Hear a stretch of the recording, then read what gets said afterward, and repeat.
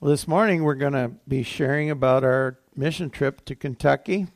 We went, let's see, the 1st of August, been a month ago. We went to Kentucky, and it's always important, I believe, to come back and share with you because of your partaking in what we did and your support, that we come back and share what happened. So we're going to have the youth come up. Diana's coming up. Are the youth coming with you? Well, you're brave. No. And they're going to share, and then I'm going to share about the adult part of the trip.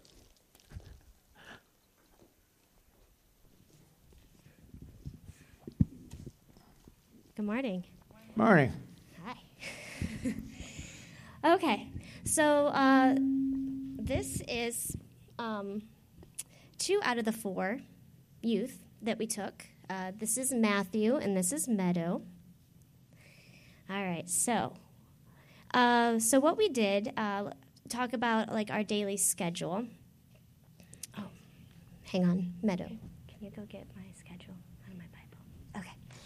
So every morning we would wake up at 7 and get them up, get them ready, and then from there we would do devotions. And devotions lasted probably about a half hour, and they had to be quiet. And that's really hard for teenagers, to be quiet. So every morning we would do devotions.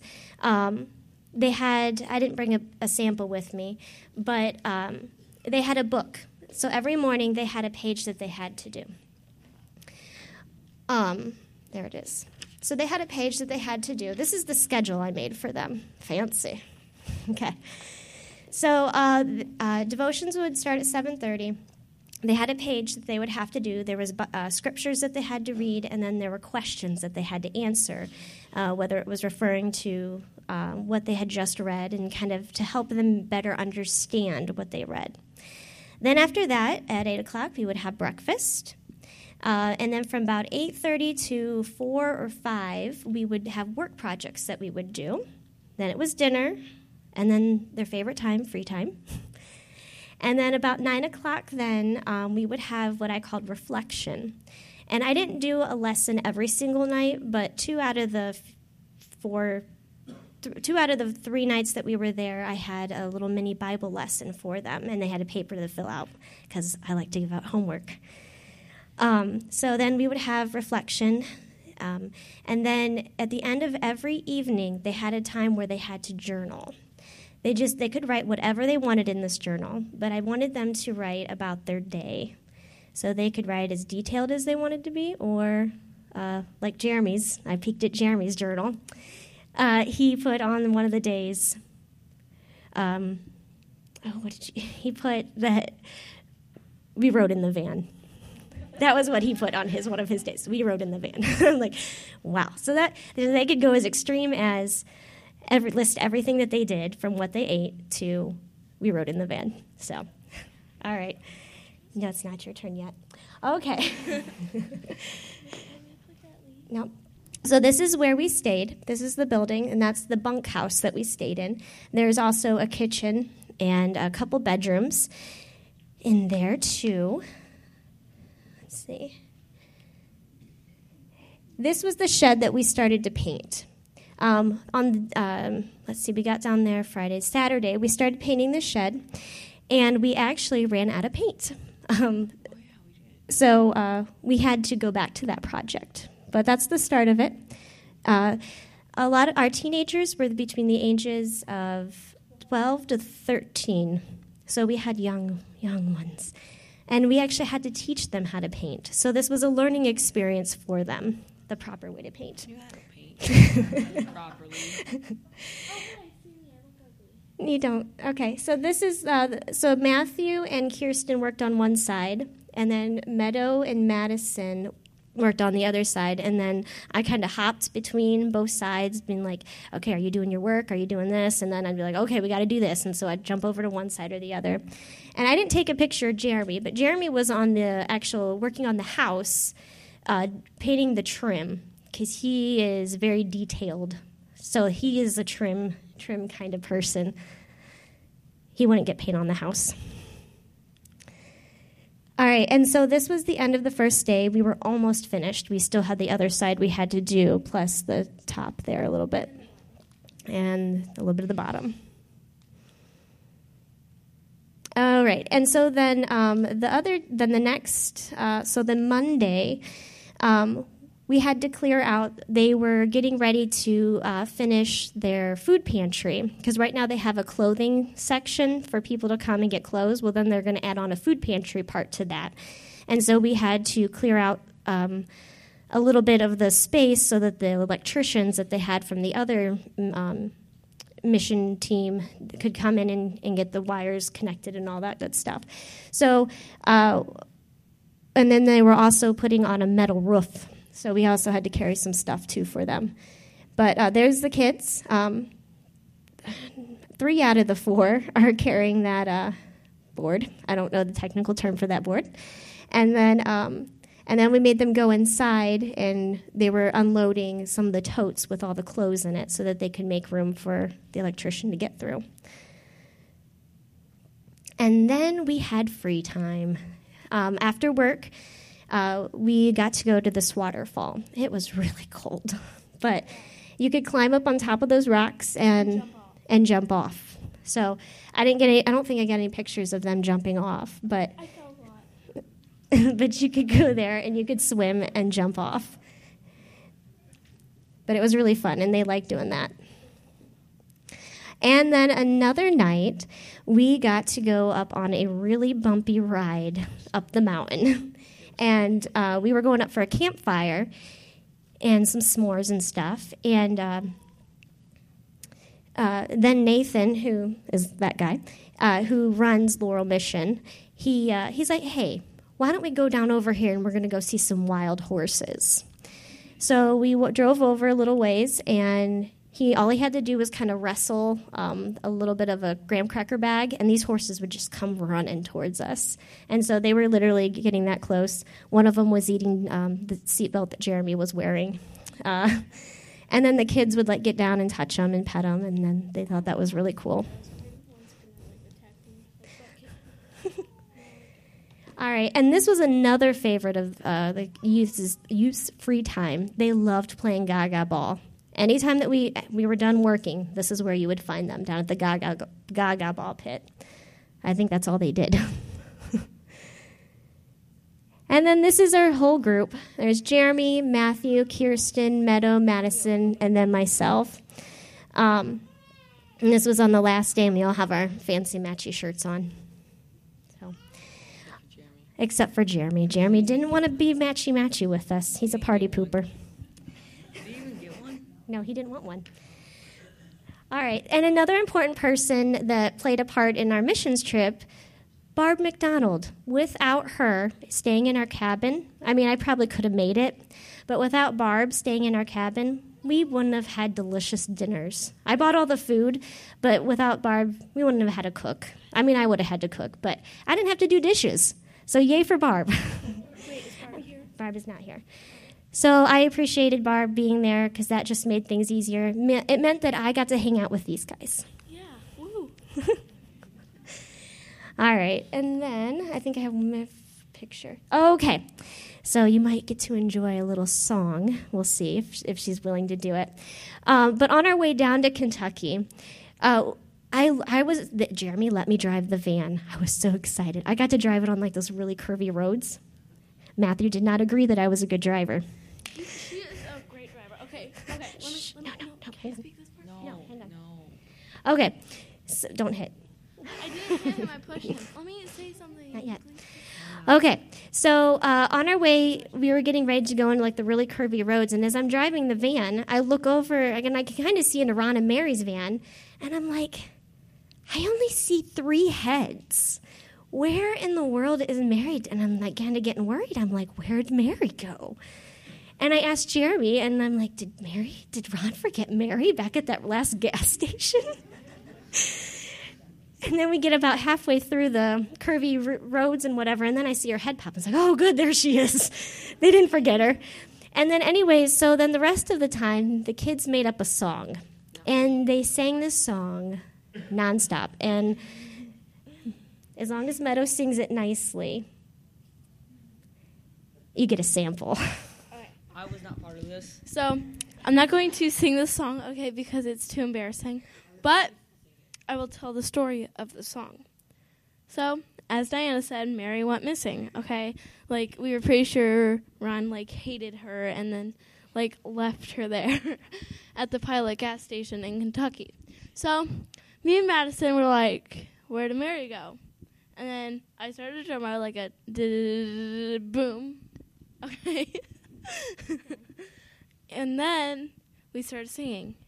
It was a cover of the song by Eminem, whatchamacallit, right? That's what it's called.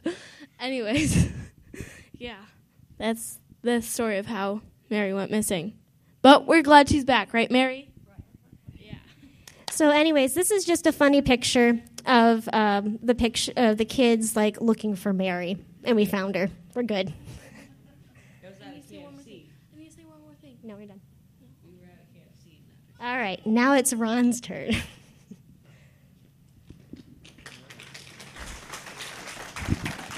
Just push that. This one? Yeah, that Okay. Okay, you can sit down now. I don't need your help, Meadow. I can do this by myself.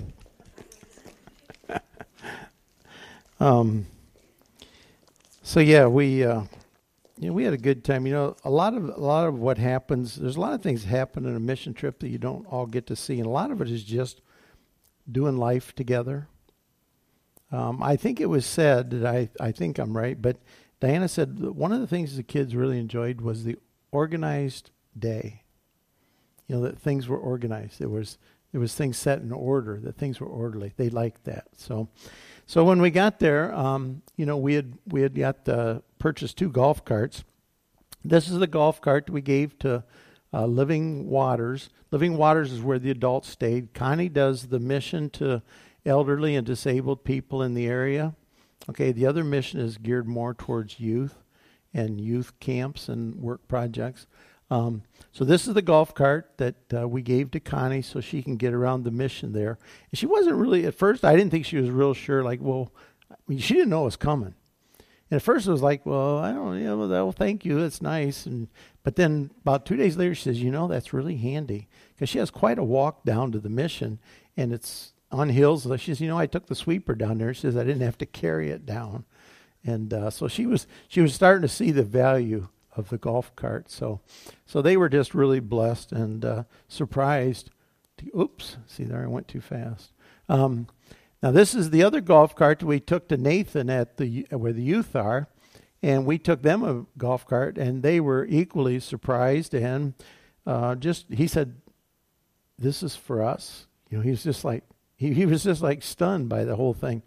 The story of that golf cart is that that golf cart, after a couple of days, they said they were using it and it was blowing a lot of oil. And so they said there's something wrong with the engine. We had a mechanic work on it all day and he can't fix it. So we said, okay, we loaded it up, brought it back to Ohio. We got back to Ohio and someone looked at it and they said, well, what happened was when the dipstick goes into a rubber grommet or something, you got to push really hard. And they didn't push it hard. So when they took a measure of the oil, it come up that it needed oil. But it didn't need oil. So they poured oil in this thing. Eventually the oil went into the muffler, and so when they started up, it just looked like burning oil. It's just smoking like you were killing insects. So when we got it up here, they just drove it and burned the oil out of the muffler, and they said it's fine. So when Bob goes back in October with food for the other mission, he's going to take the golf cart back down. So anyway, so they were blessed. This is what we got. That's the deck on the trailer when we got there. That's the old deck. That other stuff, green down there, is poison ivy, mostly. That's me with a rake trying to stay clear of the poison ivy. There was a fellow with us from the mission, and he was in there with his bare hands, Joyce, pulling poison ivy out. He was just pulling this stuff out with his bare. I don't get this stuff, and he's just pulling it out. I wasn't quite that brave. I used a rake. And when we got to the deck, as you can see up there, we took a chainsaw to it, and we cut that off the side of the house. And there were some bolts, and we took that off. After day 1, this is what it looked like. The the trailer set on a hill about like that, so everything was kind of like walking on a hill to get to it. It looks fairly flat there. Trust me, it wasn't. That was after the first day. Danny Gundy had cut all those pieces to fit, and so we hauled them all down there in pieces, and we just put the pieces together like a big puzzle, and got it together. And that was the first day. There's the second day. There's Bob and Mark standing by the finished deck. And I don't mean this in a bad way, but we just put a really nice deck on a kind of an old trailer. That deck's going to last a lot longer than the trailer. When we were done, Bob Carpenter crawled up and looked on the roof, and he says, if we don't paint that roof, it's going to be gone in a couple years. So we've already got the roof painted. We said, you know what, just get the roof painted, and we'll take care of it. So we went ahead, and they got the roof painted a couple weeks ago, because there's no sense. Now, see those blocks underneath? Okay, those kind of hold the trailer up. Well, they hold the trailer up. They're all kind of, some of them are kind of tipping on an angle. So we figured if we put this trailer in really good, it would kind of hold, or the deck really good, it would kind of hold the trailer up on the mountain there. That was kind of our thought, and I think maybe that's true. We completed the work in a couple days. Everything went well. There's 11 steps to get from where at the bottom to up on the deck. Okay, this lady who, let's see if I got her. I think there's the steps, 11 steps. We had to get some extra lumber. That was about a 40-minute drive over the mountain to get lumber and to bring it back. This is the lady that we did the project for, Dallas Smith. She's a grandmother. She has two grandchildren that she's putting through a Christian school by cleaning at the Christian school. And so this is the lady. She was just very, very thankful. We didn't actually get to meet her. This is a picture that Connie sent to us. And she was just blessed to have us do that project. She said her grandsons like to go out and just sit on the deck. They just like to sit on it. I have a feeling now, this is just a gut feeling, it could be nicer on the deck than inside. That's just my thought. So one day, Mary and I and I think Linda went too. Didn't you go that day?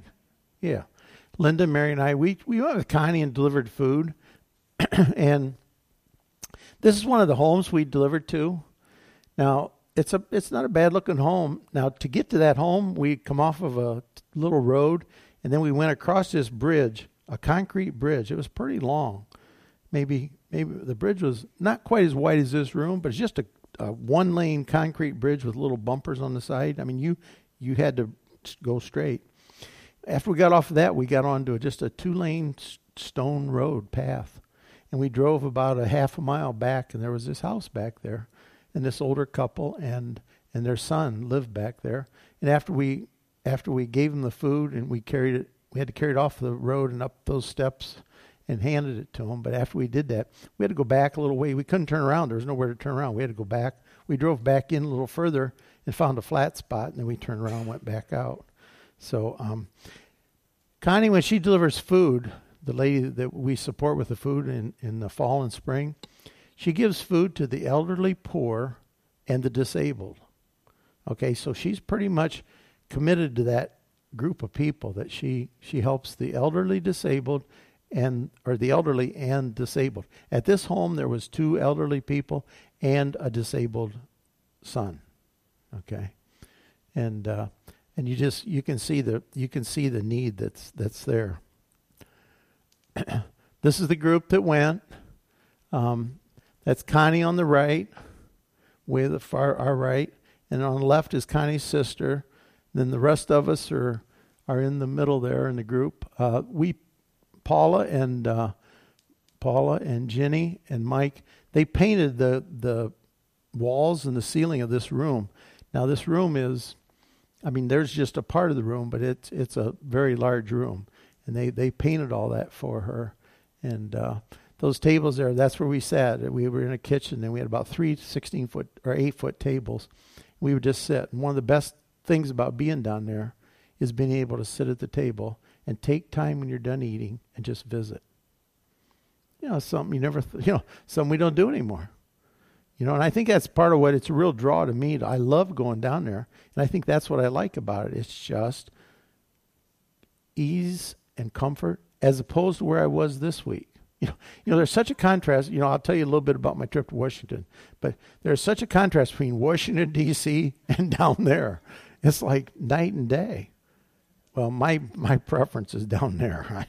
I don't know. It's just me, but that's kind of my preference.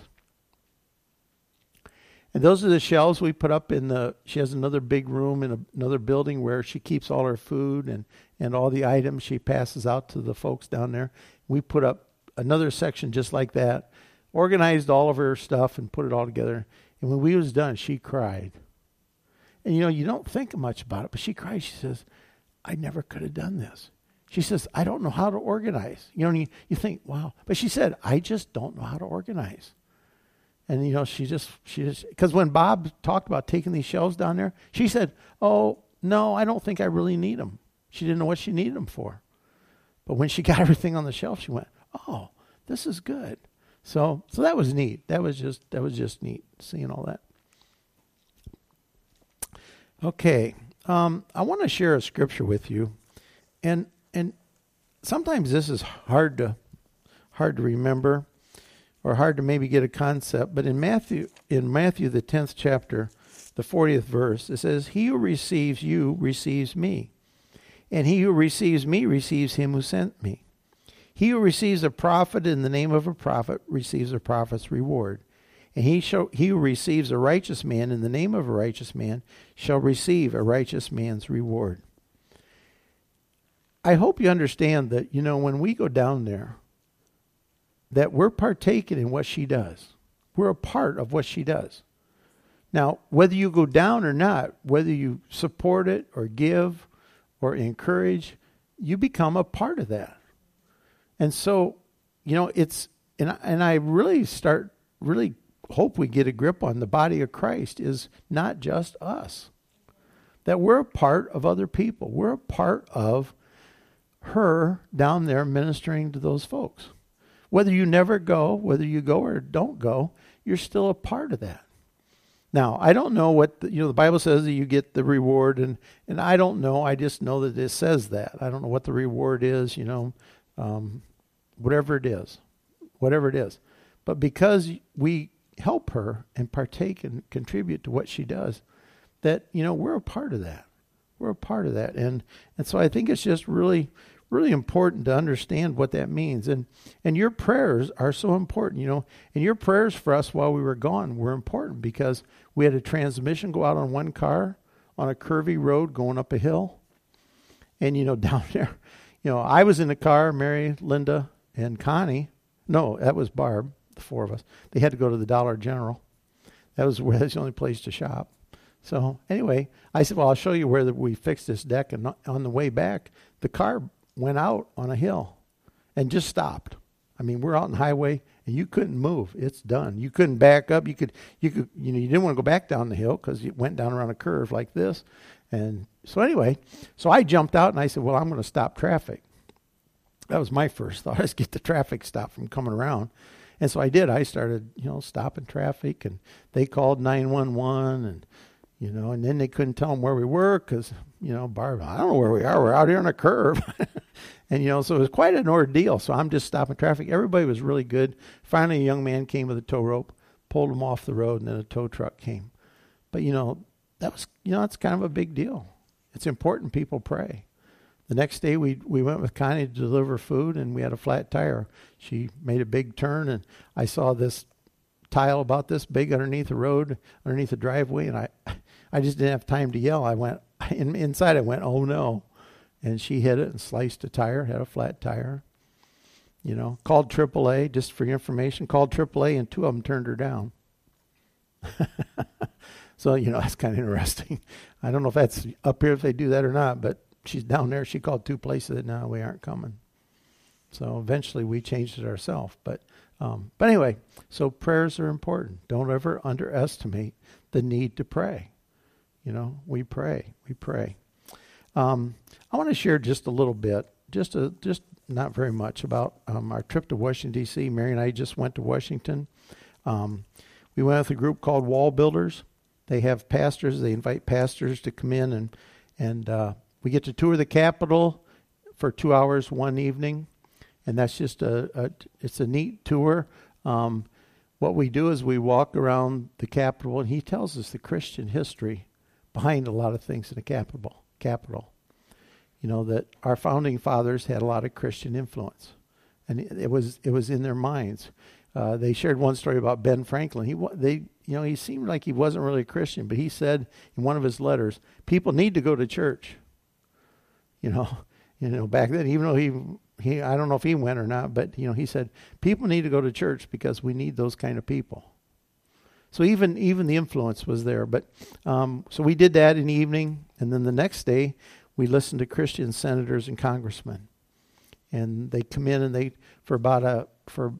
probably each talk maybe 20 minutes or so. We probably listened to 10 of them. Some of them who were very prominent, and some who I never heard of. But what I want to share a couple of things, or some of the things they said. One of the things they looked, these pastors, 140 of them, they looked them right in the eye and they said, we can't change the country, you can. Sometimes we think if we elect people and we send them to Congress, or we send them there, that they're going to make everything better. And they said, no, only the Word of God and preaching and teaching the Word of God can change hearts. We can't do that. So they kind of said, that we're here and we're a reflection of our country. So when you don't like politicians and you don't like the people up there, it's a reflection of who we are. Okay, so just kind of when they look you right in the eye and they say, well, the future of the country is up to the Christians, and if they pray and share and speak. He says you got to speak up. You got to speak up. We can't just sit back and let the world go whichever way we want. It's up to us. We have responsibility. One gentleman from, I think he was from Alabama, he says, I want you to know, he says, the battles in this Congress and the Senate, he says, they're not political, they're spiritual. And we can get, you listen to the news all the time, you start to think it's all political, and you start to get caught up in all that. But he says, it's spiritual. And he says, that means you got to pray. You got to pray. You got to pray for our country, pray for our leaders. One of them said that 4% of millennials are the younger, I don't know how old they are, 20 to 35 or something. I don't know. They're in that group somewhere. 4% of millennials have a Christian worldview. 4%. 4% have a Christian worldview, that they see the Bible as some kind of standard and truth. That's not very many. That's not very many. There's work to do. There's work to do. I believe somebody there said, one thing about millennials, he says, they just want you to sit and listen to them and talk to them. He says they're very open to talking. He says the problem is nobody's talking to them. Or somebody is, but he says the Christians need to be talking to them. And he said if you want to talk to them, have influence, he says you can invite them to church, but they're probably not going to come. He says take them out to McDonald's or do something. Take them somewhere to eat. He says, then you can talk all you want. I just thought that's really interesting. Really interesting. And I wonder sometimes as Christians, I think, from my perspective, we're still living 40 or 50 years ago in the church. We still think people are just going to want to come to church. Because we're a church. Well, it's Sunday.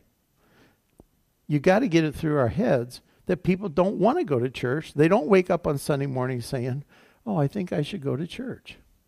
That's not even in their thought process. So for us to think that they're going to come because we're here is not going to happen. And maybe that's a good thing. Maybe it's good because maybe it's good that maybe we're to a point we need to realize that, we've got to go and share the gospel. They're not going to come. As a matter of fact, Jesus never said that. He says, go ye therefore. He didn't say build a building and expect them all to come. He said go. And where do we go? We go where they're at. We got to go where they're at. We go where they are. And wherever they are is where we get to share. And so I think the church needs to really do a lot of thinking about, how do we win the people? How do we win the world? And it's not by just having them come to church, but we got to go where they are. And we got to share. When we go to Kentucky, we didn't get opportunity to share with anybody personally, but we had an opportunity to encourage and support somebody else that's sharing. So, there's different ways of reaching people. Most of our projects were work projects. Bob and I got to preach on Sunday morning, which was, was good. It was enjoyable for me. Bob Carpenter got to sing, and he did he sang for an hour and a half and shared for an hour and a half Sunday evening. So those were good times where we did get to share. But as far as actually sharing the gospel, when we go to Kentucky, it's to support somebody else that's sharing the gospel. Because, I would think, and I'm guessing a little bit, but this lady's down there, her mom and dad started this mission, and she's, 65 maybe, and she's kind of, she's on the backside of the mountain. The other day at Washington, D.C., I met some guys from Hazard, Kentucky. I went, Hazard, Kentucky, man, I know where that's at. And they kind of went, you do? I go, yeah, we were down by Harlan. And they said, oh, you were way down there. And you were in that part where it's a little bit different. Somebody told Diana, I believe told that group that there's no law enforcement on that side of the mountain. They don't come over there. Think about that. They don't come over there. Why don't they come over there? So the head of the mission carries his own concealed weapon. So I say all that to say, those folks are pretty much out there. I don't know how much they feel supported. Talking to Connie, I had a sense that sometimes she feels lonely and isolated. And so I think it's important that she's doing what God's called her to do there, and we have an opportunity to support her and be there to encourage her. That's mainly why we go, to encourage her. And, there's different kinds of missions, all kinds of missions in the world. But our greatest mission is those around us. Our greatest mission is those around us. I'm not sure if we're winning that mission like we should.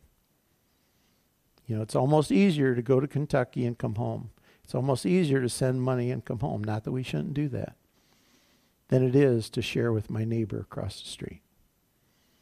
And I think as a church, we just need to remember our mission is those around us. Our mission is people that we come in contact with every day. That's our mission. That's what God, and everybody qualifies. Isn't that neat?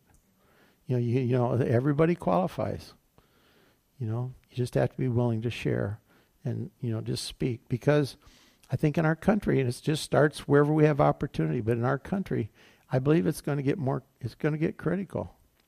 Probably is critical. I don't know how critical. Things kind of go up and down. I'm hoping things might get better. If they don't get better, I think Christians are in for a hard time.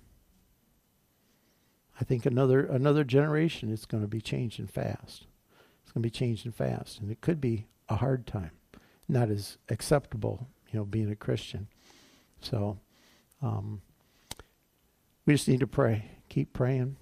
Share where we have opportunity. Do what we can. You can look at it two ways. You can look at it like, oh, it looks hopeless. It's not hopeless. There is hope, but we have responsibility. It's not just like, well, I hope it gets better. Well, there's hope, but it's dependent upon God's people to do what He's called us to do.